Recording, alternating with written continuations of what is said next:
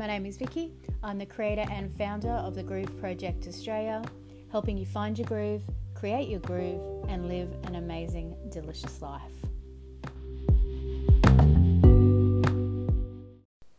Hi, welcome to episode 4. This one's called Stayin' Alive.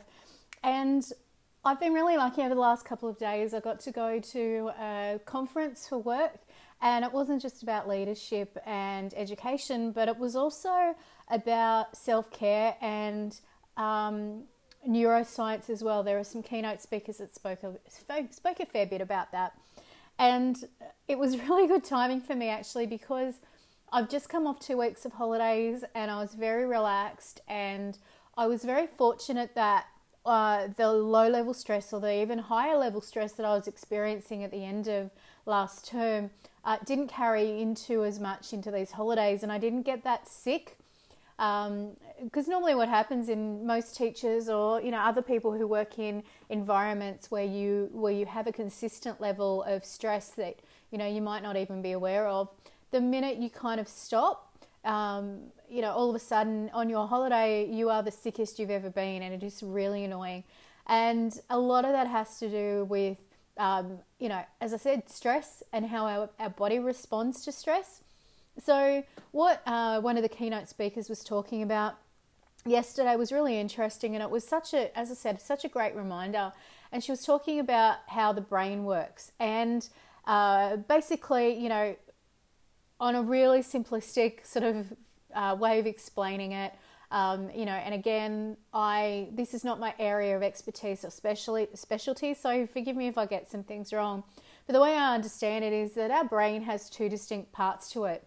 So on one level, sort of the lower level, I guess, it's, and again, this is a simplified way of looking at it, it's our survival brain. And that brain helps keep us alive. Not only does it, communicate with our body so that we don't have to think, okay, now breathe in, now breathe out, heart pumping around, pumping that blood around. That part of our brain just does it all for us. But the thing is that when we have either perceived or real threats, and those threats can just be called stresses. So whether that's something as, small, I guess, as a mozzie landing on us and we know that, we're going to get bit by a mozzie, or something as big as, flying in a plane and engine failure and down we go. Our brain can't make the distinction between the two, and that part of our brain can't anyway. And so it just goes into survival mode, and that's what's called the sympathetic nervous system. And we've all heard about this before, the fight or flight mode. That adrenaline kicks in. But the thing is, I think we don't think about very hard is that, as I said, our brain can't make the distinction between a perceived threat or a stressor and a real one, and it doesn't determine what level. So, as I said, something very small and something big, your body's going to respond in a very similar way. Now, it all depends on how, the other part of your brain works, the logical, rational, higher order thinking part of your brain, where you can, sort of take a breath and think, no, it's just a mozzie, I'm not going to die. But your brain does think, absolutely does think that these stresses are going to, what's the worst case scenario? I'm going to die. So I have to do whatever I can to keep myself alive, keep us alive. And so it kicks in, that sympathetic nervous system, it kicks in whenever we've got that real or perceived threat. And if fear is or stress is a constant in our life, then our brain is always on survival mode. And whether we, engage the other part of our brain out, that logical, rational part of our brain and that higher order thinking, it matters in the fact that we do that. But sometimes we, as I said, we're not even aware that we're stressed out. And so therefore we're not sort of kicking in that part of the brain. So our brain's honestly feeling like there is something that is really, really terrible is going to go wrong, and it has to protect us at any cost.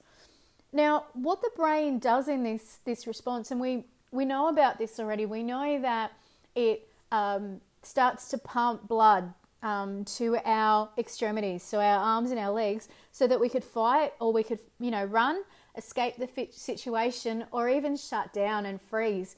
And one of the things that Catherine mentioned was that for some people,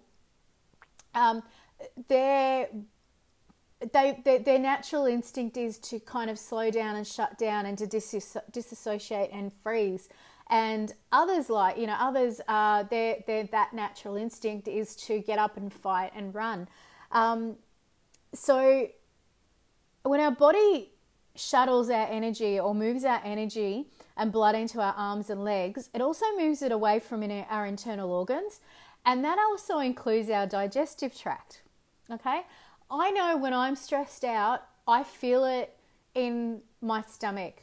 And I have been in this habit, and I've created a habit over, decades, that when I'm feeling that feeling in my body, and that a lot of the time I didn't realize it was just stress and it was a perceived stress in my body, whatever I would do, I wanted to smush that feeling down and stop it. So my way of doing that was to eat. And, there'd be times where I'd be stressed, and I'd know I was stressed, and I know that I was eating, and I was eating and eating and eating until I could find that one thing that would sort of stop that feeling. But I know other people who, that I used to be envious of, but now I know better, who, when they're stressed, when their body has that feeling of a stressor, that their digestive system kind of shuts down on them and they can't eat, and it's like they freeze up.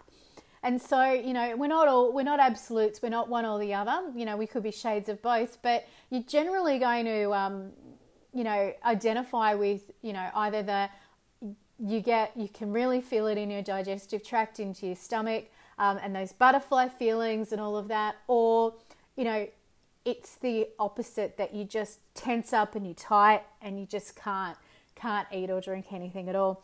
But regardless of which way you go, it impacts your digestion in a negative way anyway.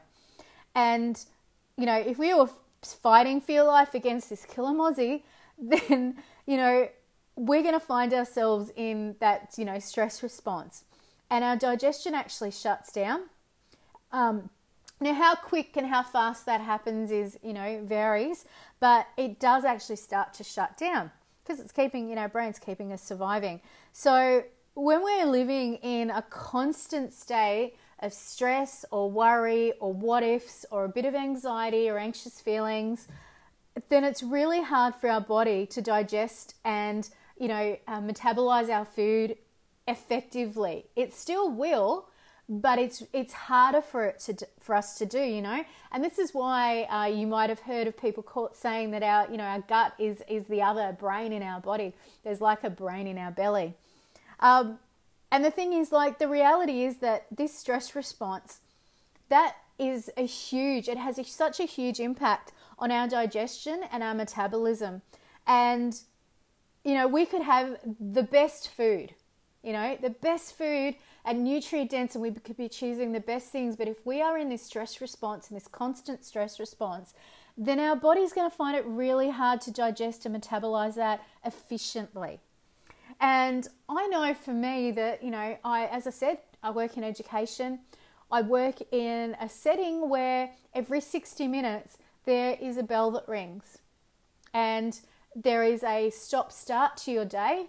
And you either have to try and ignore it because you can keep on going with whatever you're doing, or you're up and you're off and you're doing the next thing.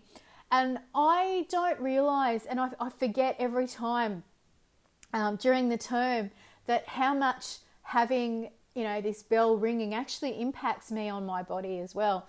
It's only when that I'm able to remove myself from that environment. So whether it's, holidays or even the weekend as well, I really do find it different to, that I'm a lot less stressed, and my body feels different come Sunday and come, the second or third day of the holidays.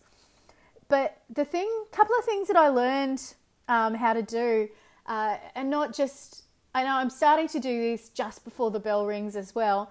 And I got out of the habit of doing this probably a few months into my surgery. So, but when I was in hospital and I just had my surgery and I was on liquids, I set a timer for eating and, well, not eating because I wasn't eating then, I was just on fluids, but for drinking. And what I would do is I would take 3 deep, really big belly breaths in before I started eating. And so what that does is it actually tells our brain that we're going into a relaxed state. And that's bringing us into and activating our parasympathetic nervous system. Okay, and sometimes that's known as like your relax and digest response, as opposed to the fight or flight response that the sympathetic nervous system has. So just that act of just taking a few deep breaths in before I tried to drink some fluids in a very tiny, very sore, very newly formed sleeve, it made all the world of difference to me. And so I'm trying to get back into that habit of just taking some deep breaths before I eat, and also taking a couple of deep breaths just before that bell rings. Now that's actually really tricky to work out. I have to sort of look at the time and work it out. And I tried to do it consistently today, but I only got it done a couple of times. But I'll get better at it again. Like I said in the last podcast and probably the podcast before, what you really need to do whenever you're implementing a new habit or a new thing is give yourself time, and more time than you ever would imagine that you would need to make it a habit and consistent as well. And, being gentle and kind with yourself as well. So, as I said today, I really aim to take some deep breaths in before I started eating, and also just before that bell went. And that helped me then to sort of slow down the pace of the next part of what I was doing. So that whether that was eating my lunch, or whether that was going to my next class or shifting to the next task, or whatever it was, it helped my body to relax, and it helped my body to be able to take that perceived stressor and bring it up from that lower level of my brain, the reptile brain, up to that logical part of my brain that says, you know what, you're not going to die. Yes, it is a stressor, but it's just the bell, and you've got, you're fine. You know what to do next, or you're going to eat.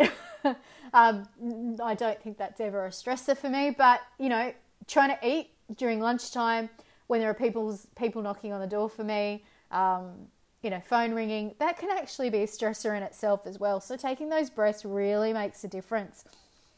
The second thing that I really try and do is just to slow down. And for a while there, before I had the surgery and after I had the surgery, I was setting a timer for 30 seconds, and I would eat, and then I would put my timer on, and then I'd wait for 30 seconds, and then I would eat again. And because I eat the majority of my meals alone, it's quite easy now, almost 11 months out of having the surgery, to eat a whole meal, which, again, isn't particularly a lot of food. It's probably maybe a cup of food at a time now. I could eat that in less than 5 minutes if I didn't take those breaths and if I didn't deliberately slow down the act of eating, because there's no enjoyment in that anyway. Like if you're just scoffing down your food, your brain's not even registering the pleasure. And I'm love to talk in a future episode about how important pleasure is, and in what, particularly when we're making changes in our life, but just to live like a beautiful, amazing life. So, as I said, breathing, slowing down and deliberately slowing down. I find though that when I'm eating with other people, I think because I'm so busy talking and trying to enjoy the experience, that I naturally eat a lot slower. So I'm probably usually the last person to finish my food, even post-sleeve as well.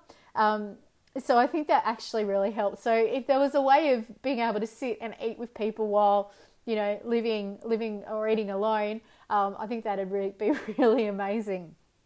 So, as I said, the last couple of days for me has just been just that really good reminder that even low-level stress that we just shrug our shoulders and just go, you know what, that's just part of the job. That's just part of being a wife or a mum or a dad or a co-worker or whatever it is. That's just the way it is. And there's nothing I can do about it. Well, you can do stuff about it, and it could honestly be as simple as breathing. And the really good thing is there's so many really great apps out there now that just concentrate on breathing. I know there's one in an app called Calm, and I used to use that a lot, and I actually did use that when, that's right, so when I was doing the fluid stage of VSG, I would use that app because it had like a breathe in time, like it was breathe in, hold it, breathe out.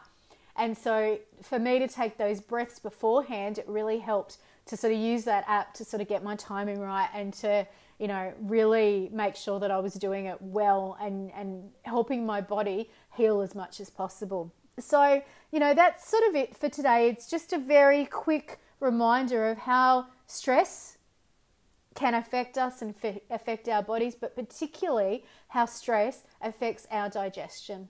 So I hope you got something out of that today. I hope, if there was something new for you, excellent. If it was a good reminder, excellent. If you've listened all the way through today, thank you very much. If you've got any feedback or, whatever or thoughts, send me an email. It's thegrooveprojectaustralia@gmail.com, or you can find me on Instagram or Facebook, The Groove Project Australia. I'd love to hear from you. I know that there's a few people listening.